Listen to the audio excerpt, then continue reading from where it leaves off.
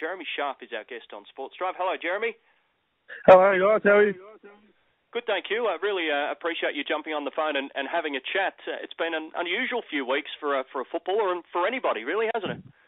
Yeah, it's been a bit different. I suppose, doing all your pre-season and then having to come home for all the reasons that have been going on. It's a bit different, but having to deal with it and just be around family. It's been good as well. So, Jeremy, as I mentioned last time I spoke to you, you were out catching some waves just a couple of weeks before the draft. You were trying to relax before all of the seriousness set in. And I must say, when your name got called out on draft night to the Gold Coast Suns, after that conversation that we had, I thought that's going to work out pretty well for young Jeremy. Being a keen surfer, it must have been a dream come true. Yeah, 100%. I think just any team I went to would have been a dream come true. But I think I was lucky enough to go to Gold Coast because it did suit my lifestyle and things I really liked, which has been good as well. But the surfing's obviously been great over there. But then obviously the young group has been really good, and being coached under by Stewie as well, it's been really good. I'm loving it. Jeremy, was there any hesitation? I know it's to realise your AFL dream, but you're moving to the other side of the country, and it's a big move. The normality of it all, has it been normal now that it's all settled in? Yeah, it's been really good. I think at first you think, it's a big move, but it's always been my dream to play AFL, and I think travelling is just a part of the game. So having, I suppose, move across to Gold Coast, I've been there a few times. I've always loved going there. It's obviously a lot different, but I'm loving it. And obviously moved in with one of the players, so they've been really good for me.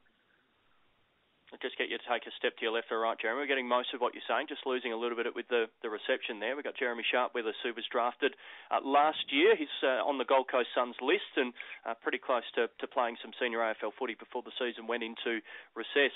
That news, when it came your way, Jeremy, you do your pre-season. You played pretty well in the pre-season game against Geelong, kicked a nice goal from distance, and then all of a sudden everything's put on hold, and I think you're back in Perth now, am I right in saying?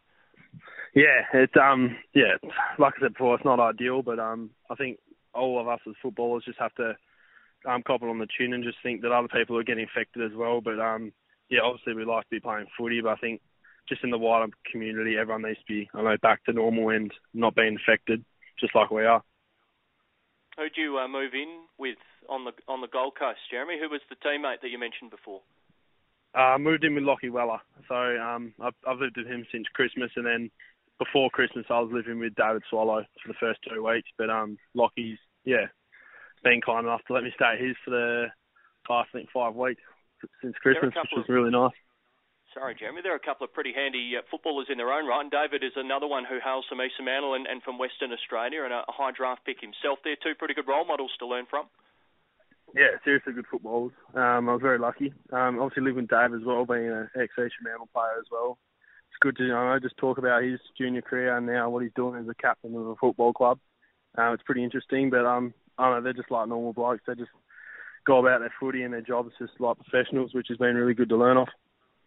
You mentioned it's a young group. It really is with the Gold Coast. There's so many teenagers or young men that are in their early 20s. Has that made it easier to settle in with so many people at a similar age and similar step and stage in their career?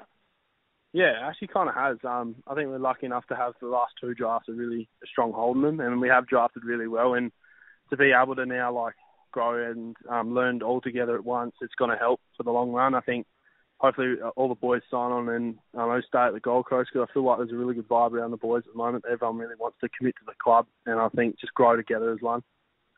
What was that experience like, Jeremy, the pre-season game? I know it's only pre-season and everyone says it's a bit of hit and giggle, it's nothing taken too seriously, but for a young guy trying to press his claims for an early debut, that first up win over Geelong, it was a pretty impressive showing from the team.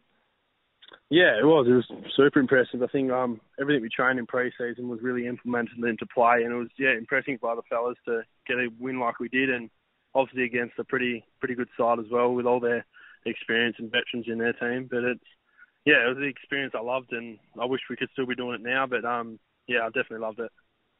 Gee, you hit that kick flush too from the best part of 50 metres on the half-forward line. That was a nice goal to start off your Gold Coast career, Jeremy. Yeah, I was a bit nervous after missing the first one, but I don't know, it was a bit weird. I was shaking when I was walking in, but I struck it pretty nicely, so I was happy with it. I wasn't going to mention the missed one. I was just going to talk about the goal. That's all you really need to remember. Jeremy Sharp's with us, a young Asa Mantle product who's now on the Gold Coast Suns list, a high draft pick last year. So the news comes through that you're not going to be playing footy for the foreseeable future, and all of a sudden you're sent away from the club. You've got your own program to do, Jeremy, and you're not sure when footy's going to return. Is it tough to stay motivated when you don't have a return date? Yeah, it's different, definitely, but I think we've got really good strength and conditioning staff, and all the coaches are still keeping contact with us regularly, and I'm lucky I've got one of my teammates who doesn't live far from me, so I'm training with him lots. But yeah, it's definitely different not seeing the boys every single day and being able to train with them and stuff. But staying motivated has been pretty good for our team because we've all been keeping contact a fair bit, so it's been all right.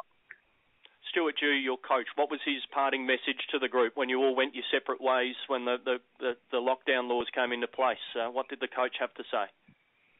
Well, obviously, he was pretty shattered that everyone had to leave and just do their own thing for a bit. But I don't know, just take it as a good opportunity to just get better as a player and just drive your career. Since we're not going to be at the club, just stay motivated and just keep doing the right things to make you a better footballer. I think that was the main message. And what about your setup at home? You got a makeshift gym. Everyone's looking for gym equipment and trying to stay fit and well in the best way possible. Do you have a relatively settled gym at home? Yeah, I have. So Adam Jones from the WRC was kind enough to let me have a bit of the gym equipment there. So I've got that, and just a mate up the road just let me lend a bit. So got a nice little gym set up at home. But yeah, I suppose everyone's doing the same, just setting their own little gym setups. It's just been handy. The AFL said that there's likely to be a decision at the end of this month as to what the season will look like, and so many different options have been thrown up as far as how the season will be played. Quarantine, isolation hubs have been talked about the last couple of days, Jeremy, about playing the games in one particular state and in groups of 6 teams. Is that something that you've heard and you would entertain? Yeah, I've definitely heard. I haven't looked into it too much, but yeah, a bit different. But yeah, I haven't really read into it too much, but if it was to happen, I'll do it. But I think it's just more important that we get everyone back on track and the community gets into a better state as well.